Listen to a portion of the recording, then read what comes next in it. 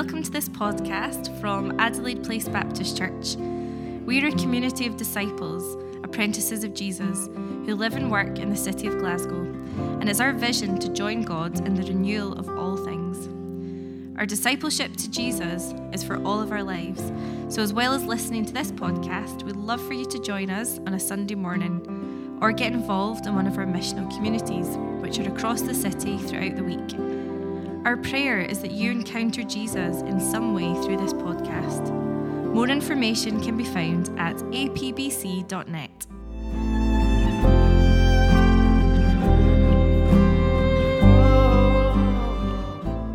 I want us to reflect particularly on that text in 1 Peter about casting our anxiety on the Lord. I want us to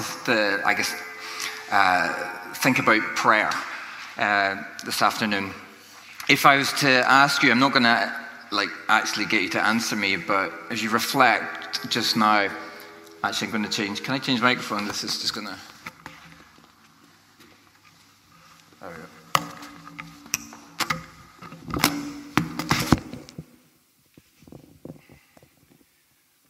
Goodbye, microphone.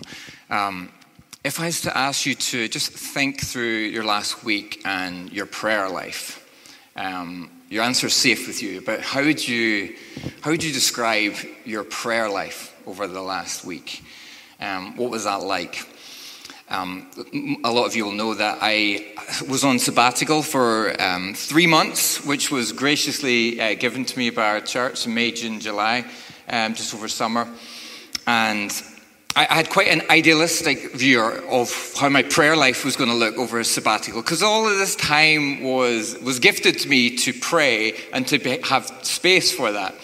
And it's funny how in the first few weeks in particular, I was just it was so far away from what I thought it was going to be like. I think I was expecting, some sort of, I was going to say Zen, but I don't really mean that. Just some sort of peaceful, deep place with God. And 3-4 weeks into my sabbatical, I just can't be bothered and find it difficult. And I guess the ideal of what I had prayer was kind of shattered for a while. I wonder, not looking for right answers about giving yourself a mark out of 10 of how you prayed, but just what is your reality of this thing called prayer, as we're going to lean into this text in 1 Peter, this sort of casting prayer, casting our anxiety before God.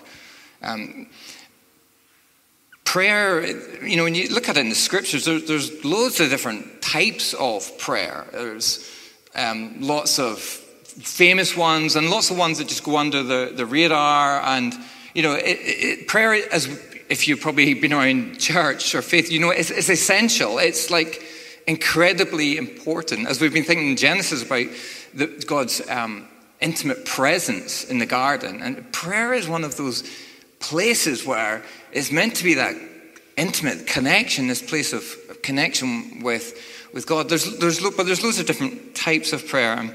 And one really rich experience I had was actually when I was on sabbatical. Part of the trip I went on I had a retreat, and it was in the United States. And the second day of the retreat was on the 24th of May. And if you remember what happened in the States, it was one of those horrific mass shootings in Uvalde County in Texas, where 19 teenagers died, or children, and 2 teachers. And it was absolutely horrific. But the experience then, so me being in America, is hugely insightful to be in America, in American context, when that happened. Because when we gathered that morning after that for morning prayers, the sort of instinctive, hard, painful sorts of prayers that were expressed in that room was hugely moving and difficult. And at one point, the Korean pastor, she's American Korean, but she just led us in a Korean-style prayer, which was, if you've experienced that before, is everybody just praying out loud at the same time, which was interesting in and of itself. But it was a real wave of raw emotion that was expressed, and it became hugely just ingrained in my mind. In these difficult times, again, we realize just prayer is deeply important. It's that place where we just come before God and meet with him. And that was a new type of prayer, but seeing it in a really raw moment has really stuck with me. In 1 Peter, the text Colin read, we see that prayer is an act of humility. We're meant to read, there's an injunction against pride, and we're to read verses 5 to 6 about clothing yourself in humility and God opposing the proud. And there's this call to actively humble ourselves. And that's closely related to verse 7, which is about prayer. So God is opposing the proud, and then it says casting our anxiety, all your anxiety upon the Lord. And it's like the Apostle Peter is kind of insisting prayer is the antidote to pride, or the non-praying position is actually quite a proud position. And actually one of the ways we demonstrate our humility is coming before God in prayer.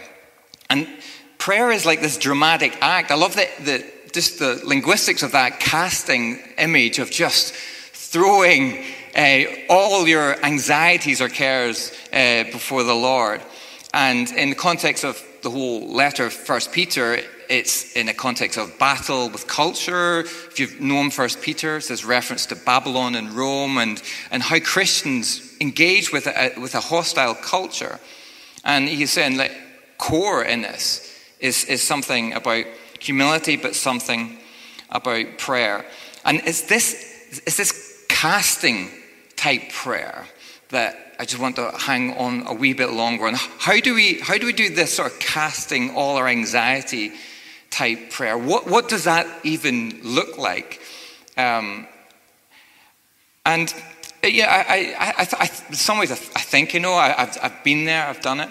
But as I've just reflected upon this little line in that in 1 Peter this week, it's that verse, casting all our anxiety upon the Lord, is a quotation from Psalm 55, which Psalm 55 is in a collection of psalms of lament.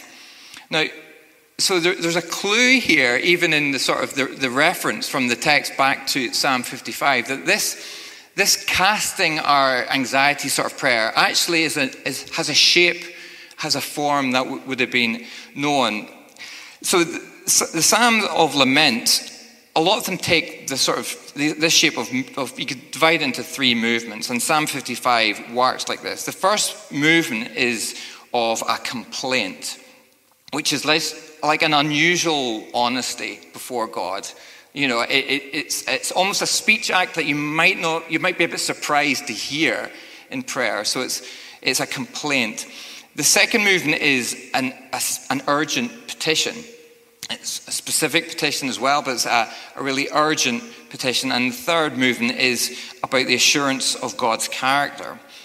And we see this in the pattern of Psalm 5, or 55, if you take it as an example. The complaint in Psalm 55, which is this honest speech that names reality, it goes like this: "My thoughts trouble me, and I am distraught. Because of what my enemy is saying, because of the threats of the wicked, for they bring down suffering on me and assail me in their anger. My heart is in anguish within me. The terrors of death have fallen on me. Fear and trembling have beset me. Horror has overwhelmed me." There's the sense of what's going on in this psalm is the psalmist is David, and he's been betrayed by a friend, and it hurts. And he's obviously been betrayed by a friend in the sense of a threat, a military threat. And the complaint aspect movement is just this honest pouring out by the psalmist David before God. It's honest speech that names reality, or it names the present fears or needs. And then this second movement is this urgent petition. The casting involves an urgent petition. Listen to my prayer, O God, is verse 1. Do not ignore my plea. Hear me, answer me. Lord, confuse the wicked, confound their words, for I see violence and strife in the city. Let death take my enemies by surprise. Let them go down alive to the realm of the dead, for evil finds lodging among them, it says in verse 15. The psalmist is just letting God know exactly what they need. You might even consider, is that an appropriate thing to pray as a Christian? But is there a human voice in that cry of a raw situation where they've just been overthrown, betrayed, and yet they name the reality. They have this abrasive conversation, but they also get really urgent in their petition. And notice that it's not the sort of prayer that rushes to assurance, or a prayer that just wants to find soothing or smothering over the problem quite quickly. It's easy to go to I don't know what your favorite worship song would be. You might hate worship music, that's okay. But, to try and just go to that, to engender that feeling of things being okay. And that is okay, the assurance comes, but it doesn't skip the moment of complaint, of urgent petition that has no background music, it is no escapism, it just looks at what doesn't want to be looked at. And so they don't just rush to assurance in this sort of casting prayer in Psalm 55. And in effect, you could say nothing is really skipped in this honest mode of prayer, the searching prayer. And then the assurance does come in Psalm 55. It goes like this, and then we'll go to 1 Peter. God, who is enthroned from of old, who does not change, he will hear them and humble them, because they have no fear of God. And this is a reference. Cast your cares on the Lord, and he will sustain you. He will never let the righteous be shaken, but you, God, will bring down the wicked. There's a lovely, the assurance doesn't mean they're there. They might not even feel assured yet, but in the complaint and in the conversation, they are stating who they have experienced God to be, his character. And the assurance then given in 1 Peter 5 is simple as it is certain. It says, casting all your anxieties upon him because he cares for you. And it's reminiscent of the teaching of Jesus. Can a single sparrow fall to the ground without your Father knowing? Are the numbers of hair on your head not counted by our Father? And then, aren't you much more valuable than a whole flock of sparrows? And the casting then is, but this honest casting of prayer comes before the Father who just cares so deeply for us and for you.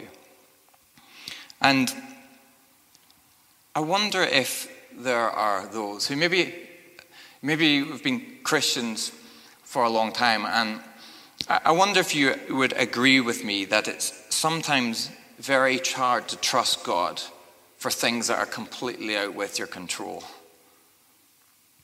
I wonder if you just struggle to be in that place when things are just so vastly out with your control. And we sometimes, even in prayer, are trying to pseudo-manage. It's a pseudo-casting. We try and pray, but we're trying to manage the situation. And actually, the real grace and invitation here is, it's like, I don't have this. I'm not in control of this. I don't even have any idea of the outcome, but you say you're good.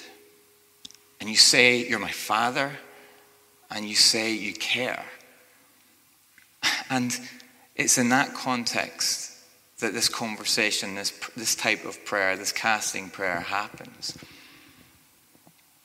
And I wonder, there's one thing talking about it, and it's another doing it, doing the casting. And I wonder how many of us just in this moment, whether big things, huge things that might be going on in our lives, or small things, we just need to take a moment. We're going to be coming around the Lord's table, but I wonder if we could just use this space to not just talk about it, but to start casting these things that are just ebbing away at our life before the one who cares for us. Let's take that opportunity just now in prayer. Let's pray together.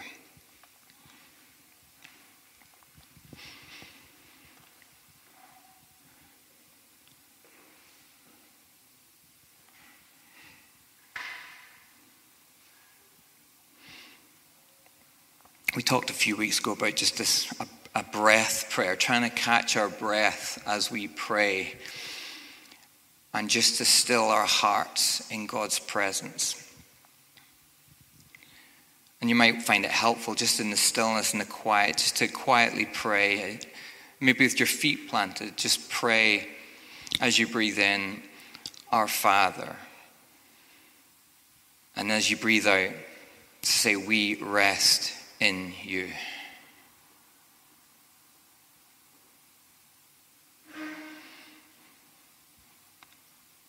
Our Father, we rest in you.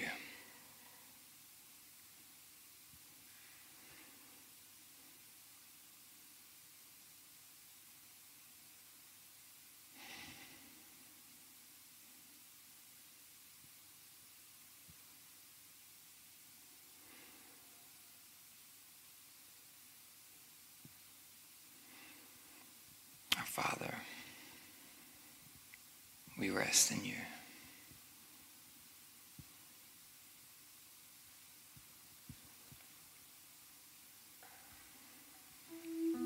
Let's just take some moments just to name in the quiet big things and small things before our Father who cares for us.